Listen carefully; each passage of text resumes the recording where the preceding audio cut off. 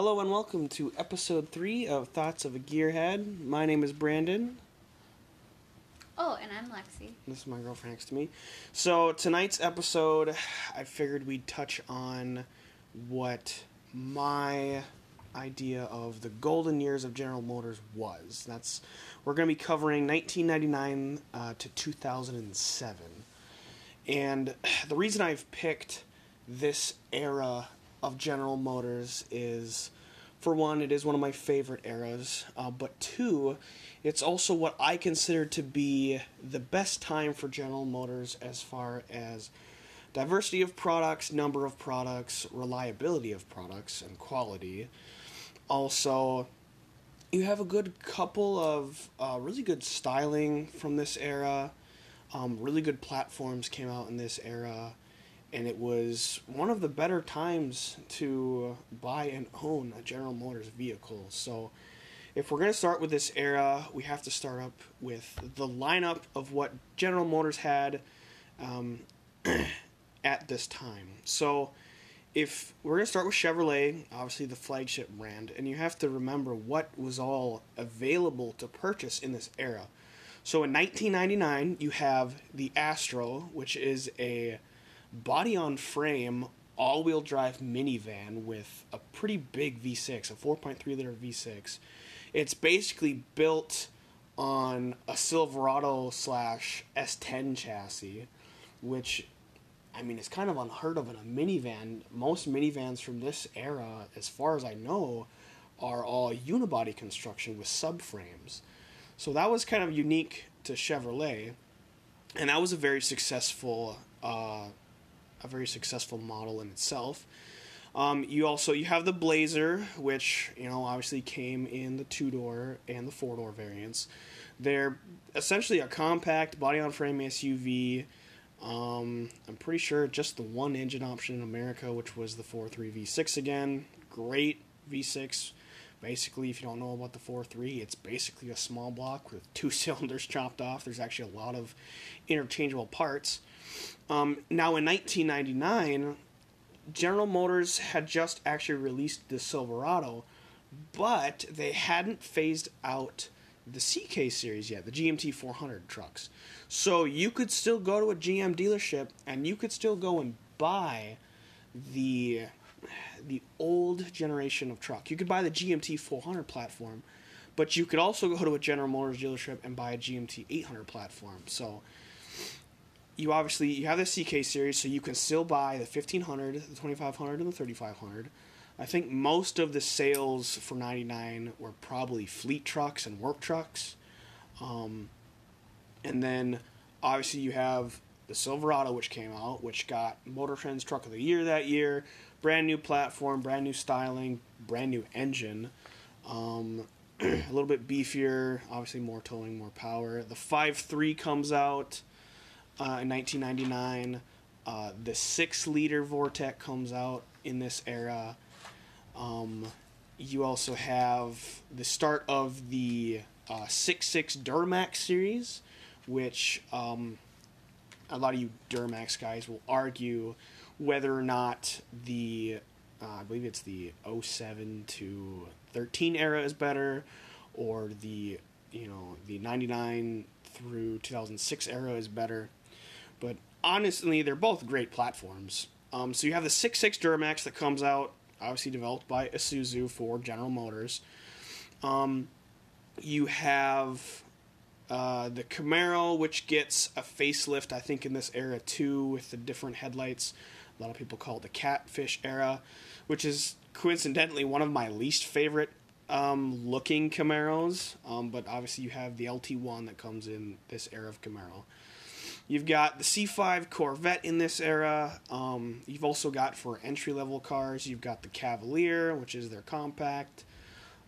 You've also got the Chevy Express, the full-size body-on-frame van. You can get that on a work van, passenger van, and those you could get with all-wheel drive too, which was pretty cool. A lot of those work vans obviously only came in a rear-wheel drive, but the fact that GM gave you the option, if you wanted to option up, you could get all-wheel drive. And then from Chevrolet, you have the Lumina, kind of the mid-size sedan. You also have the Malibu, another mid-size. And then in this era, you also still have that Geo brand, which is linked to General Motors. So you have cars like the Chevrolet Metro, better known as the Geo Metro. And you also have the Chevrolet Prism, better known as the Geo Prism, which is actually a Toyota Corolla. It's very odd the way GM had this set up. Essentially, Toyota would build most of the car, and General Motors would just put their badges on it and change a couple little things. You have the Monte Carlo in this era, which is either 2-door, 4-door, full size. You've got the legendary 3800 V6 in this.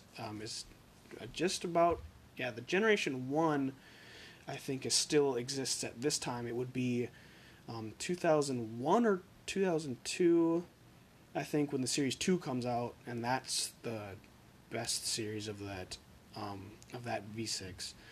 And then you have the Suburban, which is still rocking the old body style, that squared off, more rectangular look. You've got the Chevy Tracker, or the Geo Tracker, which is a very interesting, almost like a Jeep Wrangler competitor, I guess, if you want to look at it that way. 2-door, I believe you get in 4-door too.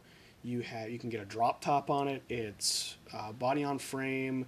It has a V6 made by Suzuki of all people, and a good little off-roader. And then in this era, GM was still offering a traditional minivan, the Chevy Venture, which comes with the 3400 V6, which is the 3/8 little cousin, essentially, or little brother, if you want to look at it like that. But a traditional minivan, rear slider doors, subframe up front-wheel drive, pretty basic standard construction. And I guess the reason why I like this era of General Motors so much is really just look around at how many cars from this era are still on the road.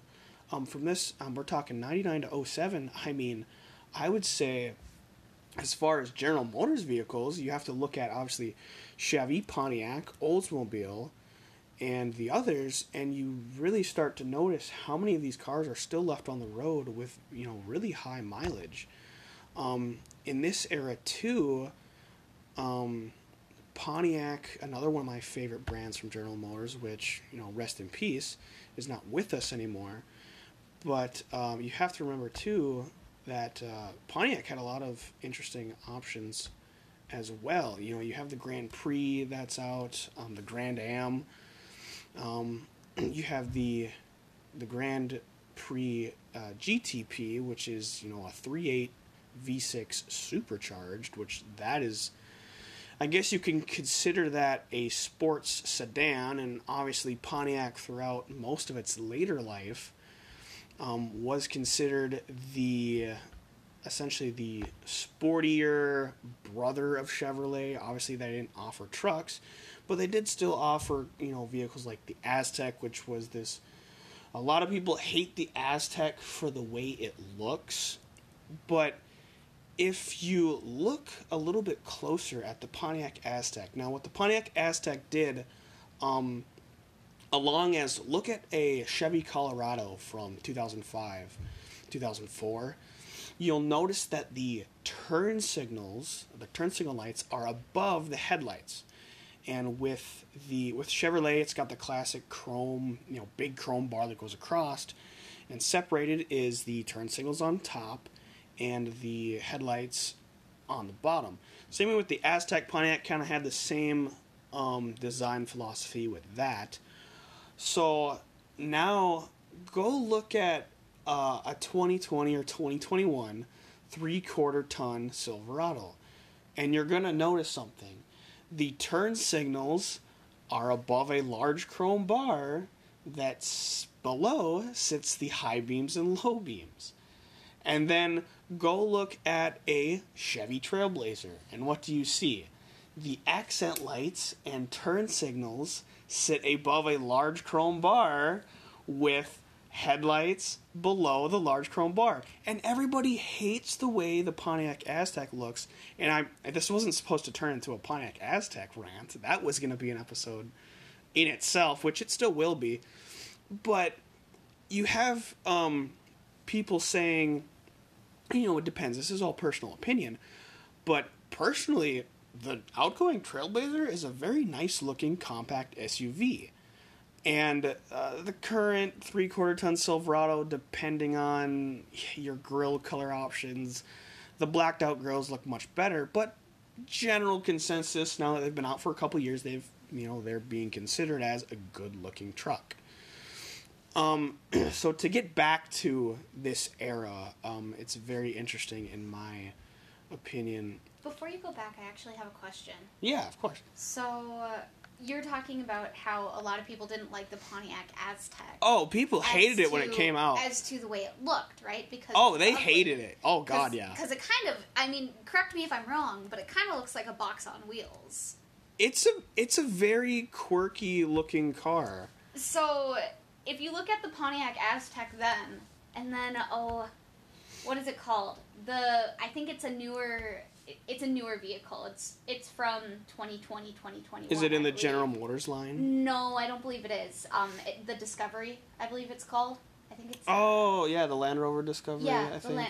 Now, correct me if I'm wrong, but don't you think that the Land Rover Discovery looks like a blown-up Pontiac? I'm going to have to look this. Don't you think it kind of looks like a blown-up Pontiac a little bit? Like, it just looks like a Pontiac, but it's bubbled. I can kind of see it. The thing with the outgoing Discovery is Ford used to own Land Rover, so they kind of just made it a squintier-looking Explorer. I do know what you're thinking of. I can't remember the name off the top of my head. The back hatch. I'm talking about where you go. Oh yeah, the back hatch. It looks like a bubble instead of pushed in. The Eclipse Cross. Instead of pushed in, it's just out. Yeah, like the Eclipse Cross, I think, from Mitsubishi. That one, if you look at the rear of an Eclipse Cross, it looks almost identical. It's a more rounded off version of the back of a Pontiac Aztek. It has two taillights sitting across a rectangular blacked out section with a little rear spoiler and then a sloped top end or a sloped top hatch that has a big glass window on it, essentially. So I find it very funny that and a lot of people do say that the Aztek was ahead of its time, but I don't want to make this whole episode about the Pontiac Aztek. It was just a kind of a similarity that I drew. But that a lot of design choices that weren't liked by Pontiac and other brands are now coming back with other brands and General Motors themselves. But another thing is my personal experience with this era. So personally, I've owned, probably 6 or 7 General Motors trucks from this era, all in the 90s, which actually predates this a little bit. So a bunch of CK trucks. Lexi, you've actually had an 02 Grand Prix, and I know you actually really loved that car when we had it. Do you want to kind of talk about that car a little bit? So I guess this was kind of both of us had this car. So it's a 2002 What Pontiac exactly Grand would Prix. you want me to talk about? Oh, how reliable it was. Do you remember the crap that we put that car through? The crap that we put it through, or the crap that I put it through? Oh, no, this was a team effort. This was definitely a team effort. So we bought this 02 Grand Prix from this really nice family, and they had actually owned 2 other Grand Prix before this car.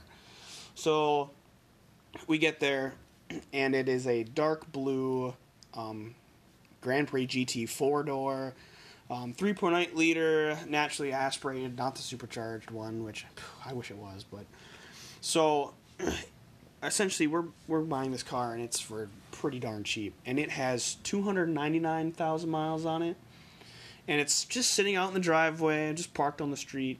It hasn't been running for a couple weeks, he said. So we get in there, and I go to start the car, and it just fires right up. No, nothing. And you go, and start up, and there's no warning lights on the dash. There's no ABS light on. There's no check engine light on. There's no brake warning light on. The only thing that was really wrong with it is that he didn't think the heat and AC worked. Yeah, so essentially that was basically the cheapness of it was, or why it was so cheap. And the window didn't work. Yeah, one of the rear windows didn't work, and the blower motor wouldn't kick on. You'd flick the switch and nothing would happen. So, long story short, we get the car for even lower than what he's asking, which, I mean, I'm talking about like a couple $100 here. You're welcome, by the way. Lexi ended up doing some more shrewd negotiating to get this cheap car for an even ridiculously cheaper price, which I won't disclose right now. Maybe in a future episode. But we get it home. We drive it all the way home. No issues. It drives fine. And I actually kind of drove it hard on the test drive just to make sure that everything was good. And had it as a daily driver for both of us. She would take it back and forth to school. I would take it back and forth to work when I wasn't driving one of my trucks, or my trucks were, getting work done to them or whatever. And the only thing we ever had to do to it was a power steering pump, I think, was the only thing we had to throw in it. The power steering was starting to go out. Well, and that one piece. And what piece was that? That little piece that you had to throw in it. Oh, for the heater control, the little knob on the heater control broke, so we fixed that. And I had it at the place that I worked at one day, and had one of my buddies in the car.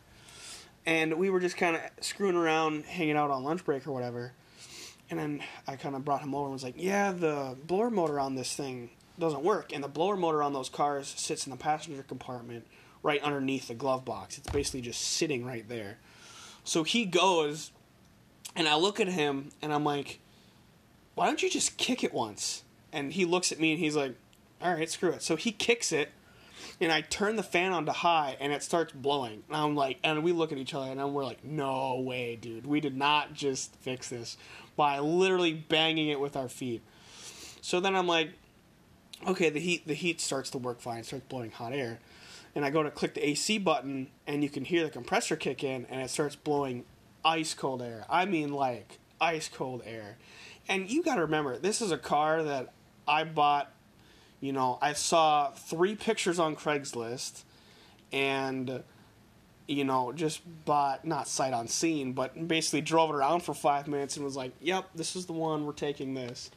And well, if he would have taken it for a lower price, which he did. Yeah, if he would have taken it for that lower price, which he ended up doing anyway, because they had 2 others, and this was the highest mileage one they had. So, we actually owned that car for about 2 years. It was more like 3. It was almost, 2.5, 3 years. Put a power steering pump in it, and ended up selling it with, I think, 320,000 miles. It was up there. Yeah, we took it on like a 5-hour road trip with no issues. It was a great car, and they had taken, great care of it, of course. And that goes with any car. If you're going to buy a higher mileage car, at least make sure that it has a good maintenance record. So, currently, I have my 99 Suburban, which has 292,000 miles. Drives like a dream. It's got a couple little issues. Most notably, it needs a little bit of rear end work. I think one of the outer bearings is starting to go on the rear end. But it still drives fine. It's just more of a nuisance than anything.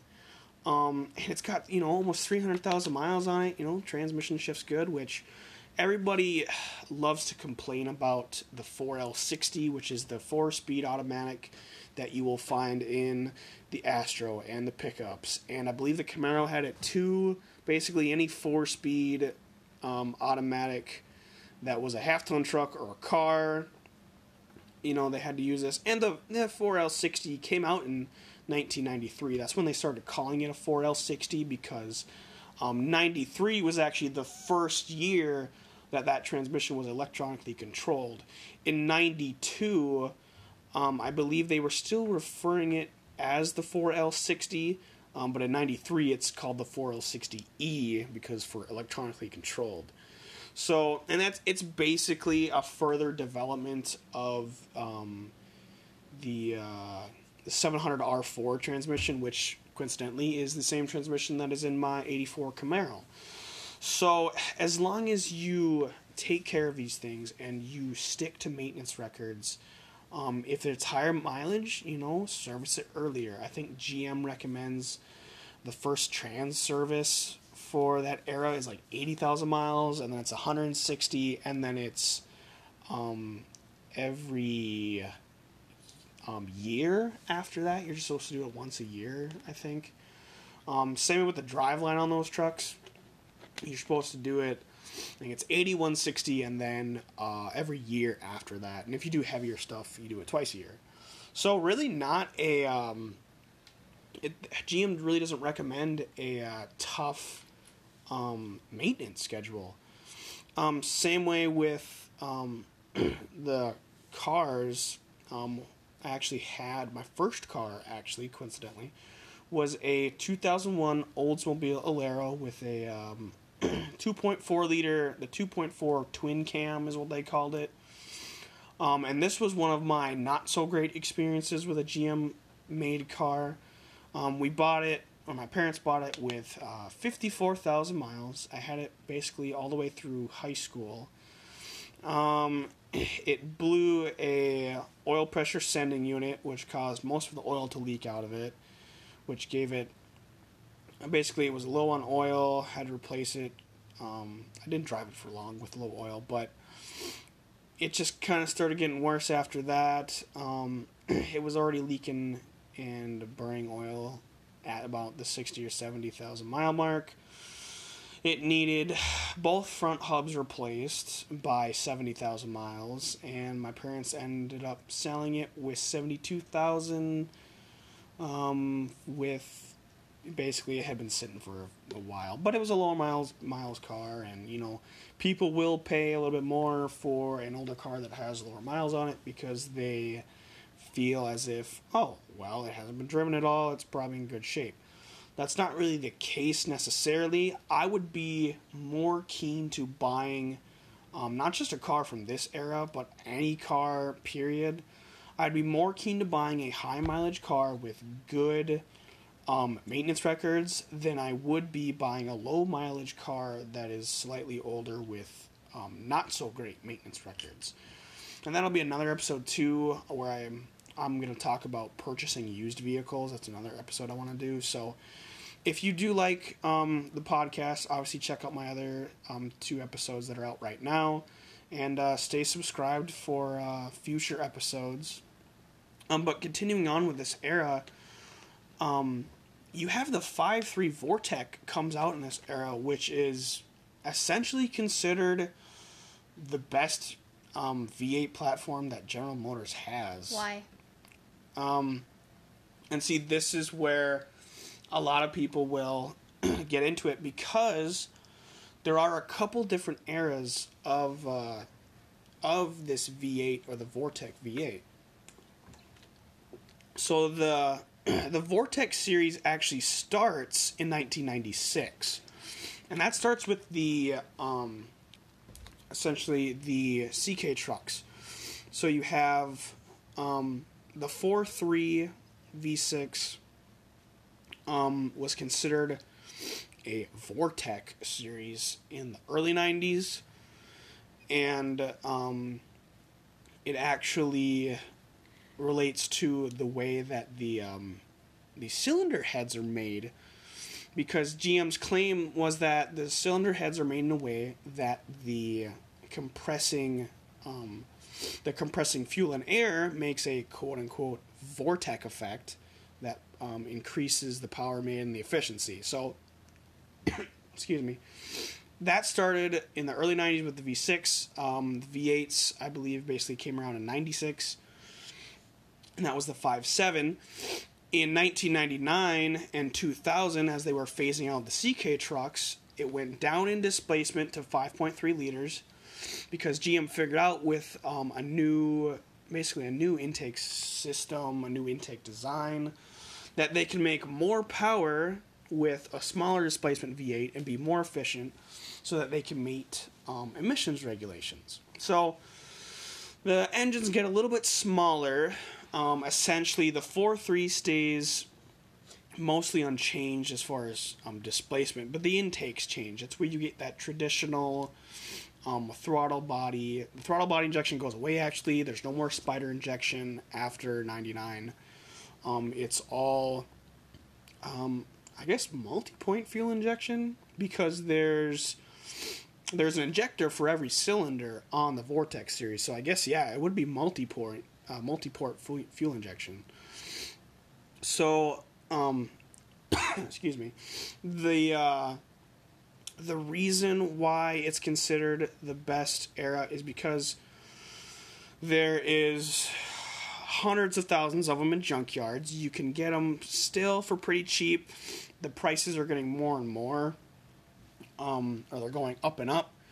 But generally, you can find a half decent one in a junkyard. Maybe buy it for $500, put $1,000 into it, and you can probably get a motor that makes 400 to 500 horsepower that you really didn't have to put much work into.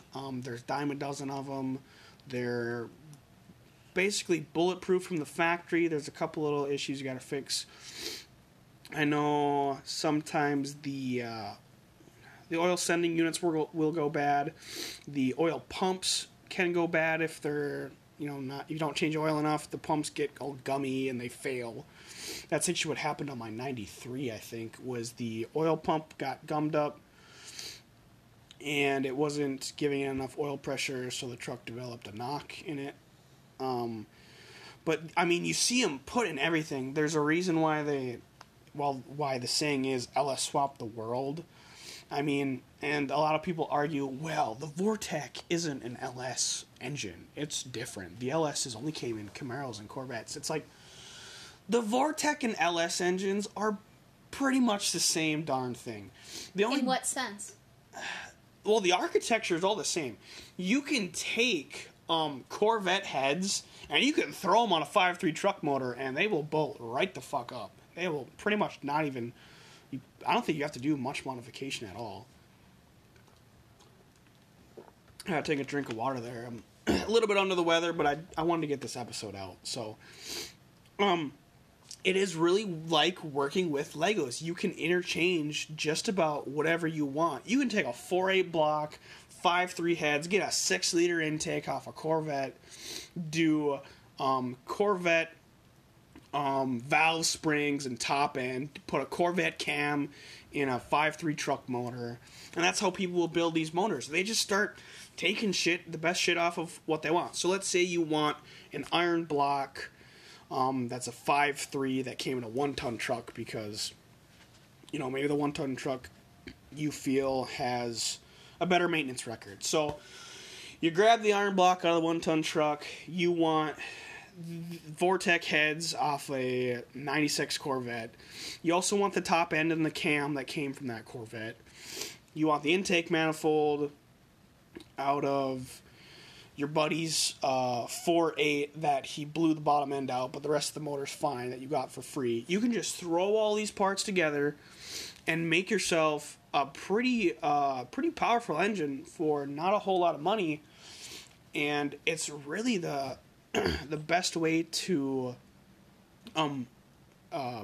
build a reliable a reliable car or project car that you want to have fun with, like a track car. I mean, you see these things put into BMWs. People like put them in RX-7s because the rotaries always blow up. Sorry for you rotaries guys, but you got to figure out how to make good apex seals. And it's also a very smaller, a pretty small package for what you're getting. There's a famous picture that floats around the internet, and I believe it's a Nissan 4-cylinder next to a 5.3 Vortec on 2 different pallets. And I'm sure most of you guys listening have seen this picture, but they take up the same amount of engine bay space. And you're talking about an inline 4 that probably at the time makes, 170, 180 horsepower? And then you're talking about this 5.3 truck motor that weighs almost the same, if not less, and takes up the same amount of area, that has twice the cylinders, and makes twice the power. So it's like, why the heck not? Screw it. Throw it in your RX-7 and make a crap ton of power. It's it's really a versatile tool that you can have for your project car. And so that's one of the reasons. Another reason is the prices of these cars still yet today are pretty darn cheap. And you can get yourself a good, reliable car from this era of General Motors. You're not going to need to spend $2,000 on maintenance or fixing it before you can actually drive it. You can just buy it outright, pretty much fix nothing, drive it as is, and you have a good car for probably $1,500. Heck, you find a good car, low miles from this era, you can get a nice one for $3,000 with under 100,000 miles, and you don't have to worry about, the computers failing. Today's cars, I was talking to actually one of my friends that I work with. He's an older gentleman, but he's been working on GM stuff since the early 90s, essentially. And I think the newer Tahoes have like 32 different modules that can fail.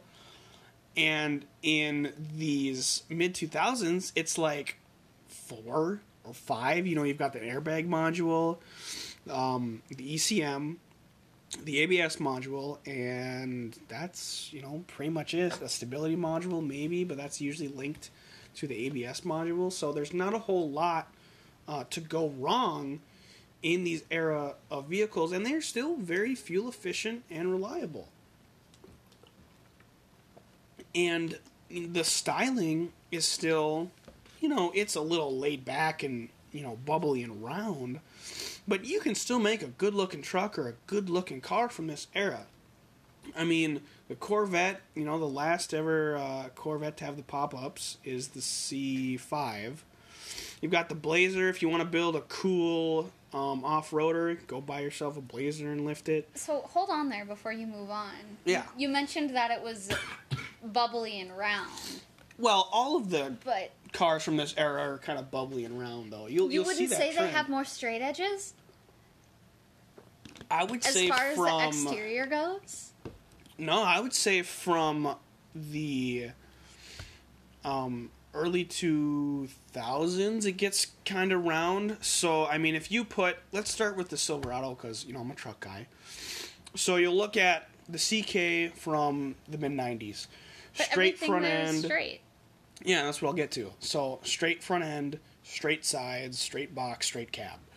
And then you'll go to the redesign, which is still considered a 99. I think they were calling it, the CKs were called the Classic, and then these are the Silverados. So you'll see in 99 they still have the double headlights with the big chrome bar, but this is all rounded off. You get nicer lines of the hood, the cab's rounded off. Like the things they intertwine a little bit. Yeah, they're a little bit more rounded, and kind of, the front bumper wraps around a little bit more.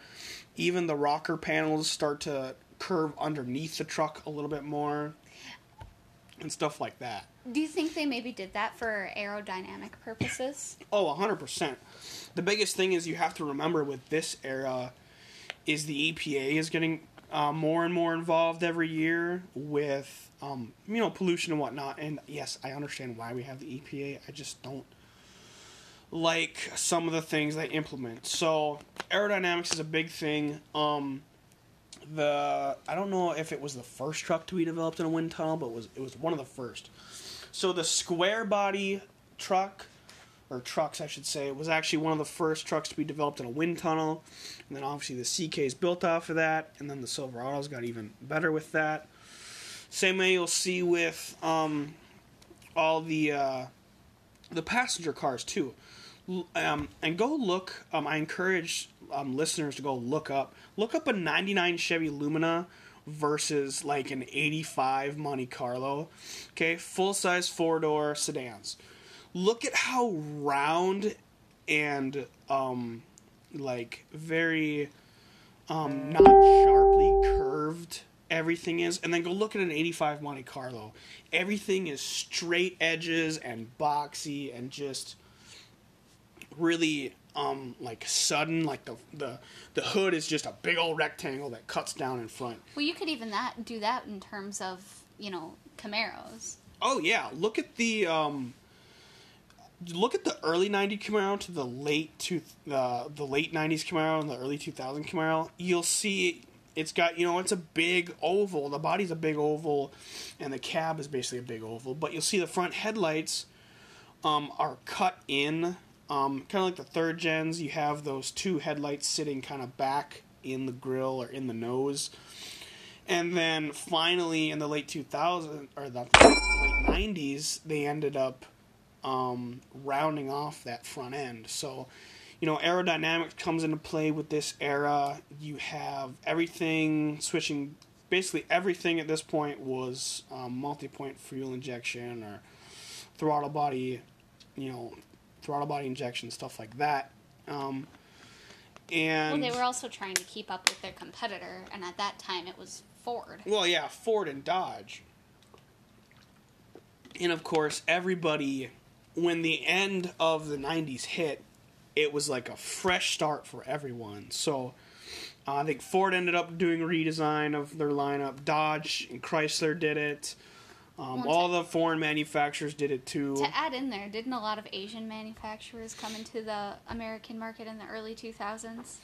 Yeah, and they had kind of been coming in ever since the oil crisis of '73 is really when they started pouring in. And finally, American manufacturers were getting back on their feet in the 80s, 90s, and then 2000s.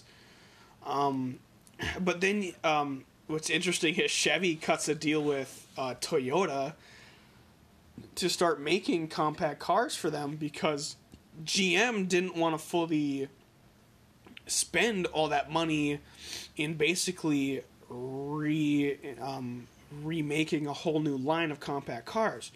So the Metro and the Prism are Toyota based, I'm pretty sure.